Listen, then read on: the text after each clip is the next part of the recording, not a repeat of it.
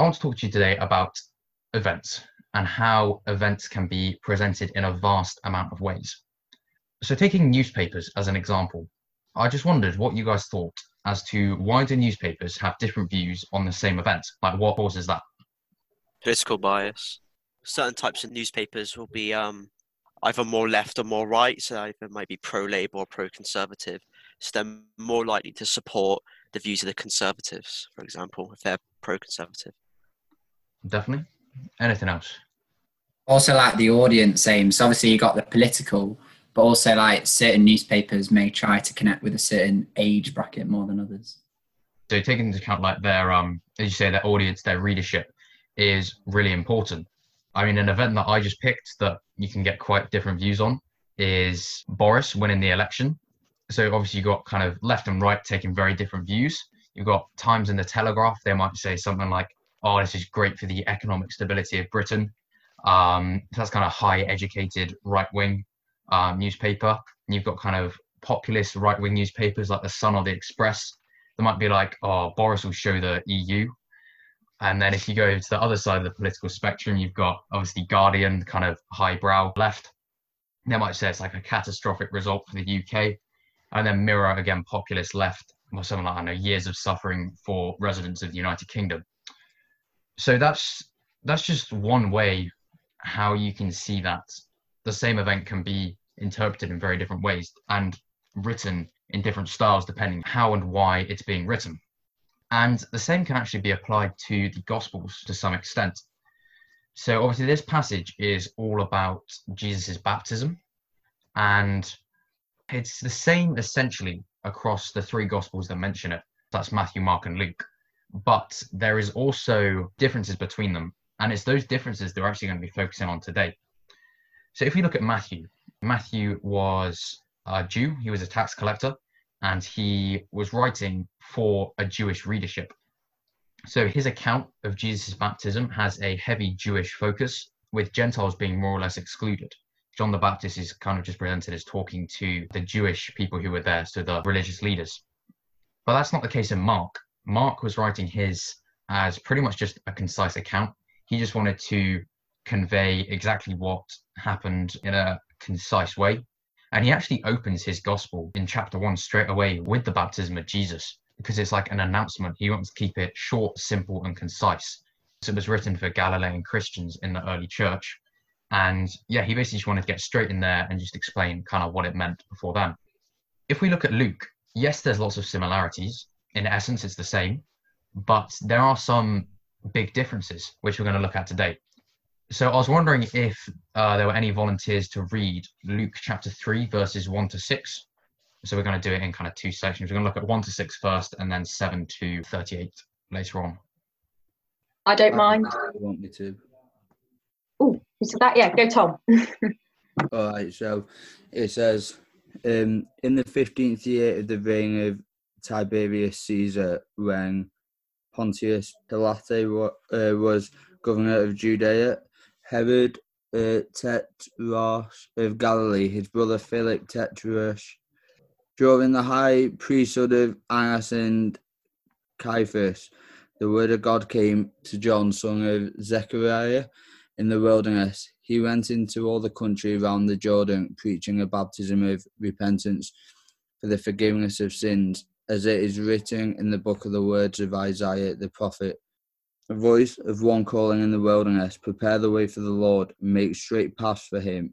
Every valley shall be filled in, every mountain and hill made low. The crooked road shall become straight, the rough ways smooth, and all people will see God's salvation.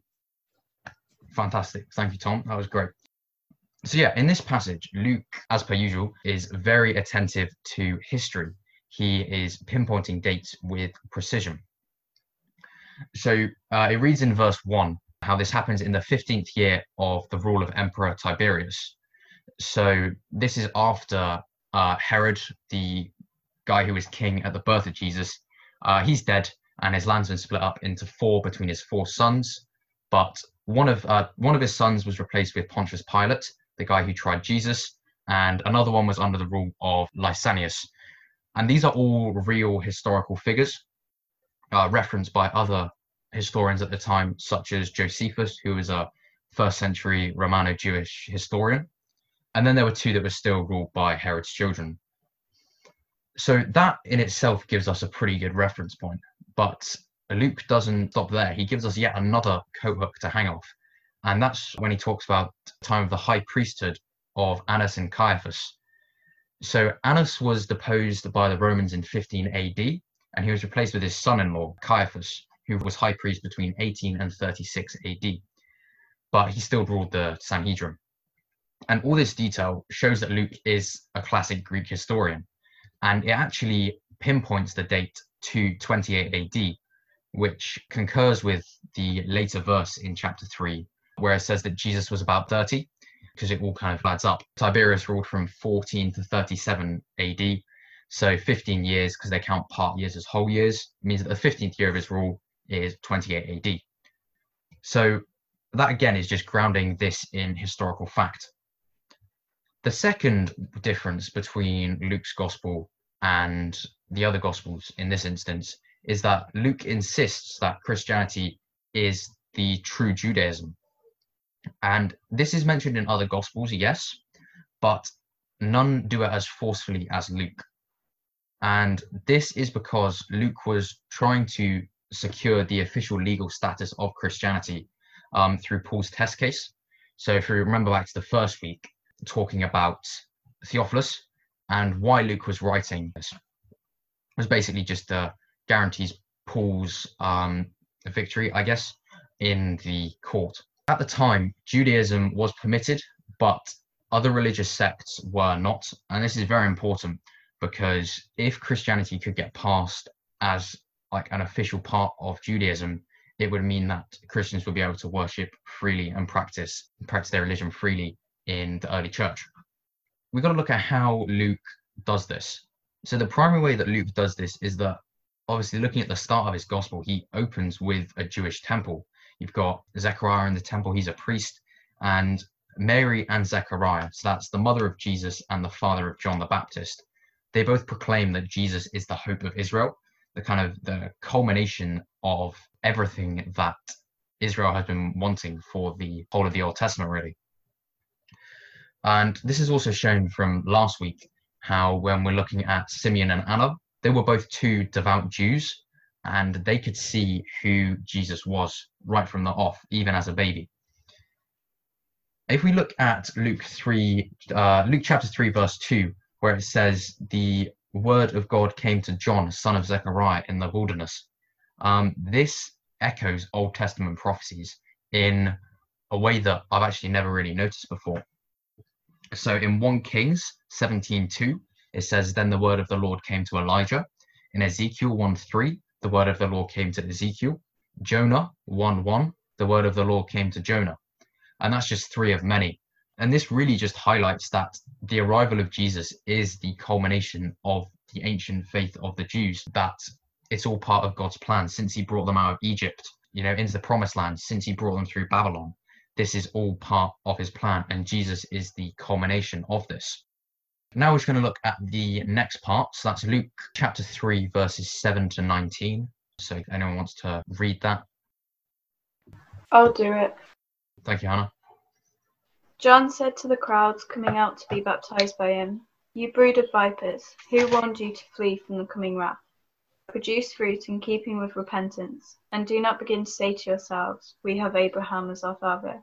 For I tell you that out of these stones God can raise up children for Abraham. The axe has been laid to the root of the trees, and every tree that does not produce good fruit will be cut down and thrown into the fire. What should we do then? The crowd asked. John answered, anyone who has 2 shirts should share with the one who has none, and anyone who has food should do the same. Even tax collectors came to be baptized. Teacher, they asked, what should we do? Don't collect any more than you are required to, he told them. Then some soldiers asked him, and what should we do? He replied, don't extort money and don't accuse people falsely. Be content with your pay. The people were waiting expectantly and were all wondering in their hearts if John might possibly be the Messiah. John answered them all, I baptize you with water, but one who is more powerful than I will come, the straps of whose sandals I am not worthy to untie. He will baptize you with the Holy Spirit and fire. His winnowing fork is in his hand to clear his threshing floor and to gather the wheat into his barn, but he will burn up the chaff with unquenchable fire. And with many other words, John exhorted the people and proclaimed the good news to them. But when John rebuked Herod the Tetrarch because of his marriage to Herodias, his brother's wife, and all the other evil things he had done, Herod added this to them all. He locked John up in prison. Thank you. In this next part, obviously, we're looking at kind of John the Baptist's message. And this is where Luke's gospel begins to differ with who John is talking to. So Luke includes non-Jews right from the start, which would have been unconventional for the other gospel writers to do. So if we look at the concept of baptism, baptism was normally reserved for Gentiles converting to Judaism. It was kind of like a symbolic practice of washing off all their pagan filth and entering into the great and holy religion that was Judaism. But while all gospel writers include the importance that Jews be baptized, none stress it quite as prominently as Luke does. So you can see in this passage, John is saying in verse 8, and do not begin to say to yourselves, we have Abraham as our father. So basically, in this verse, John is basically turning around to the Jews and saying that all your ancestry, it means nothing. It's no use saying, oh, we have Abraham, he's our, great grandfather. But this all means nothing unless they repent and be baptized. So this led me thinking, what do you guys think that repentance is? Like, what does it mean to you? I would say it's like showing that you're sorry through sacrifice. Yep, it's like a response. So kind of you say you're sorry and then you respond to it. So yeah, it's like James said, it's more than being sorry. Like you can be sorry for something, but repentance isn't just stopping doing something that's wrong. It's actually a complete U-turn. It's if you've been going this way in sin, you need to acknowledge that, repent, and go back this way. It's a complete 180. And that's really what John is saying here. He's basically saying that, look, like, even though you're Jewish, even though your family heritage might link you all the way back to Abraham, this is all irrelevant if you're still living in sin. Like if you're not living for God, basically. And Luke adds onto this that it's not just words, it's a complete lifestyle change, how we need to live differently and be seen differently. In the later verses, Luke talks about how all people will see God's salvation. And this means that the God who had been predominantly reserved for Israel during the Old Testament was now available to everyone, to the Gentiles all over the world. And that means for you, it means for me, for everyone, like God is available. And he wants a relationship with us, which is great news because we're all welcomed into God's perfect and loving salvation if we make that step to repent and believe. And it's quite interesting, the repentance comes first. In repent and be baptized, it's not saying be baptized and then repent. Like you've got to make that decision to repent before you are baptized. The fourth difference that we see in Luke's gospel is that he applies the gospel in a Roman context. So that would mean that for Theophilus, for example, reading this, he would actually be able to apply this to his own life. So in verses 10 to 14, he actually tangibly spells out what it means for each of his Roman readership. So if you look at verse 11, he says, anyone who has two shirts share with the one who has none, and anyone who has food should do the same. Which even now in the 21st century, it's a defining concept how, those who are better off, the rich, they should share with the poor. And then again, verse 13, he says, don't collect any more than you're required to. So don't cheat people, be honest, be straightforward. Don't be out for yourself, but be out for God. And then again, further advice in verse 14, don't abuse your authority, just be content with what you have and be humble, basically. Use your positions well. Theophilus would have taken this as quite a massive comfort, really, because he probably would have been quite annoyed by all the kind of like petty crimes that would have been going on. But Luke is saying, actually, no, Christianity is not about that. It's not about starting a political rebellion to subvert authority. And that's shown later on in Jesus's life. In Luke 20:25, when the religious leaders are trying to catch Jesus out. They're basically trying to find a clause on which to arrest him. And they're like, should we pay taxes? And Jesus asks them, and he's like, show me a denarii, a Roman coin. And on it, it has Caesar's face. So he's like, give back to Caesar what is Caesar's, and to God what is God's. And quite interesting, actually, I was watching a church service this morning, and this passage came up, and it opened my eyes to a completely new way of looking at this. Because for ages, I've just kind of thought, okay, that means you pay your taxes to the ruling authority, the government, but then you also give your bit to the church, to God. But it actually means so much more than that. If you look at a coin, take a British 50p, it's got Queen Elizabeth's head stamped on, and obviously like that is stamped with her image. But when we look in the mirror and we see ourselves, what are we stamped with? Well, we're stamped with the image of God. So that means that we should give what is due to authority, but we should give ourselves completely to God, because we're made in his image. We are stamped with his stamp, if you like. Yeah, so after that slight little tangent, basically, Jesus isn't coming to try and start a political rebellion. He's not bringing insurrection or revolt. He is just coming to love his enemies and ultimately to lay down his life for them in the later parts of the book. Now, the fifth way in which this account from Luke differs to the other Gospels is that Luke takes great time in showing that Jesus is Adam's greater son. Romans 5:19, for just as through disobedience of one man many were made sinners, so also through the obedience of one man many will be made righteous. So, I'm sure you can all probably remember religious education lessons, learning about Adam and Eve, or Sunday school, how Eve ate the fruit, Adam ate the fruit, and they were cast out of the Garden of Eden. What Luke's saying, and Paul is later saying in Romans, is that Jesus came to restore that, to save us from that, because obviously salvation means to save. And this is echoed again in 1 Corinthians 15:22, for as in Adam all die, so all in Christ will be made alive.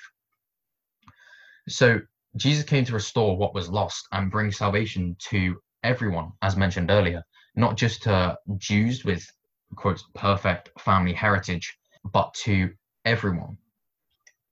And that when he lived a perfect life that we should have lived. And he died the death that was meant for us. He took the punishment that we were due. And through this, we are saved, providing we repent and believe. Through his death, we can be welcomed into the assurance of an eternal life with God. But this does come at a cost. When we look at Luke chapter 3, you can see John is speaking this message. He's speaking openly. He is preaching the good news of Jesus. He's preaching the gospel. And you can see in verses 19 to 20, Herod didn't like that very much. He locked him up. And actually, we find later on he has him killed. But that is the cost, that we are called to take up our cross and follow him. But, that's not saying that everyone's going to get locked up or put in prison, because we have the privilege of living in a free country where we can practice whatever we want to. But obviously that is the case for people all over the world. But Jesus says once, basically, what good is it for a man to gain the whole world but lose his soul? And that's basically what it is. We're not putting our lot in with the world, which is unstable, corrupt, deceitful, but we're putting our lot in with God, the perfect creator who made the universe and the earth and each one of us. Yeah, so that's the kind of first part of Luke chapter 3. And then it continues on to talk about Jesus' baptism himself and looking at his genealogy. So I'm not going to read you the whole genealogy, but I will just read briefly from 21 to 23. The baptism and genealogy of Jesus. When all the people were being baptized, Jesus was baptized too. And as he was praying, heaven was opened, and the Holy Spirit descended on him in bodily form like a dove. And a voice came from heaven, "You are my Son, whom I love. With you I am well pleased." Now Jesus himself was about 30 years old when he began his ministry. So that's looking at Jesus' baptism. So you can kind of imagine the scene. You've got Jesus in a river. He's being baptized by John. There's probably crowds of people watching him. And suddenly the heavens just split open. And there's a dove, or what looks like a dove, just coming down and like resting near Jesus. And then you hear from the sky God speaking, saying, "Look, this is my son." And this would have been unprecedented at that time, because prior to this, there had been 400 years of silence. So the gap between Old Testament and New Testament, about 400 years.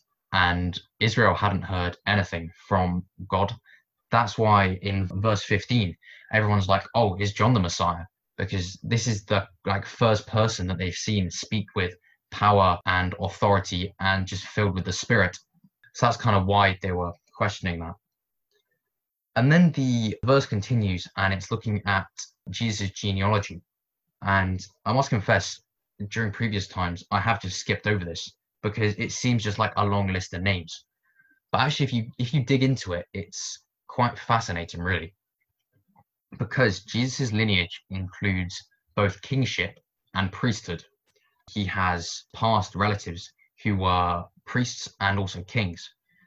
So if we take kingship first, this shows that Jesus is the true ruler. He's descended directly from David, as seen in verse 31. And that, he's the righteous ruler of Israel.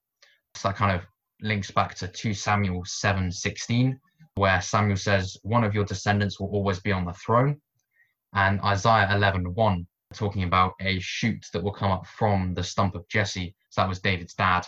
He will basically bring salvation to all people, all nations, just to everyone, really. And then if we look at priesthood, I just wondered, what do you guys think the role of priests was back in the Old Testament and during this time of writing? What did they do? Any thoughts? Did they lead the church? I don't really know. Yes, they were a leading figure, especially if you go back to the Old Testament. Their primary function was to present sacrifices for the atonement of the sins of the people. So if you look back to kind of Genesis, Exodus, Leviticus, you have the whole constructing of the temple. You have the tent of the tabernacle, and only the priest. So everyone could go in the big temple, but then there was a little bit which was only for the high priest 1 day a year, where they could go in, and that was where God's presence resided, for the Holy of Holies. And no one else could present the sacrifices for the atonement of people's sins except the priest. And this is why it's essential that Jesus is descended from priesthood, because Jesus was the perfect sacrifice. As seen in Romans 4:14, Paul writes, "Therefore, since we have a great high priest, Jesus the Son of God," and then he continues in Romans 5:1, "Every high priest selected from among the people and appointed to represent the people in all matters related to God, to offer sacrifices for sins." So looking back at Jesus as the perfect sacrifice, he lived a perfect life. And it was because of that he was able to die in our place as the Lamb of God. John 1:29, "Look, the Lamb of God who takes away the sins of the world." And that pretty much sums it up nicely. He came to earth, the Almighty God became human and lived a perfect life, suffered and died, just in order to have a relationship with us so that we might live, to take away our sin. It says in Psalm 103 verse 12 that our sin is taken as far away from us as the east is from the west. So no matter what's happened, God loves you, and all you have to do is just repent and believe, because Jesus has done the hard work. He came to earth, he died for our sins, after living a perfect life. And because of that, we are able to take confidence kind of in that. Also, if we look back through Jesus's genealogy, there's probably some names in there that you recognize. Some of these were great men, but some of them not so much. For example, his family history wasn't perfect. It wasn't through the firstborn. It didn't go eldest to eldest. So if we look at verse 31, where it says, "The son of Nathan, the son of David." So Nathan was actually David's third son with Bathsheba. And I mean, some of you may know the story of David and Bathsheba. Basically, David was king, and he was up on his roof terrace one day, probably enjoying the evening sun. And he looked across to a roof terrace next to him, and he saw this woman bathing on the roof, and he was like, kind of fancy her. So he called for her husband and sent her husband into the front line of battle. So he effectively had her husband killed so that he could marry her, which, you know, not exactly a good thing to do. Continuing on from this, you've got Jacob, obviously story of Jacob and Esau. Jacob tricked his father, Isaac, into giving him the blessing. So he lied to his father. And then even Abraham, you know, Abraham's often seen as this great father figure for Israel, but he lied to save his own life in Egypt. And then you're looking at Noah, you know, the guy who built the ark, marched in the animals 2 by 2. He got drunk. So basically, Luke includes this to show that, 1, Jesus is the rightful king. 2, he is the perfect high priest. And 3, to show that God can use anyone. That these people, they were human. At the end of the day, we're all human, and we are far from perfect. But the fact is that God can use each of us in a perfect way, because he is perfect. So yeah, just really take confidence in that, you know, no matter what's going on, no matter what's happened in your past, that God can use you, and he can use you in ways that you could never even imagine. Yes, that's all from me this evening. But no, I hope that's been useful. But yeah, thanks for coming along, guys. Thank you.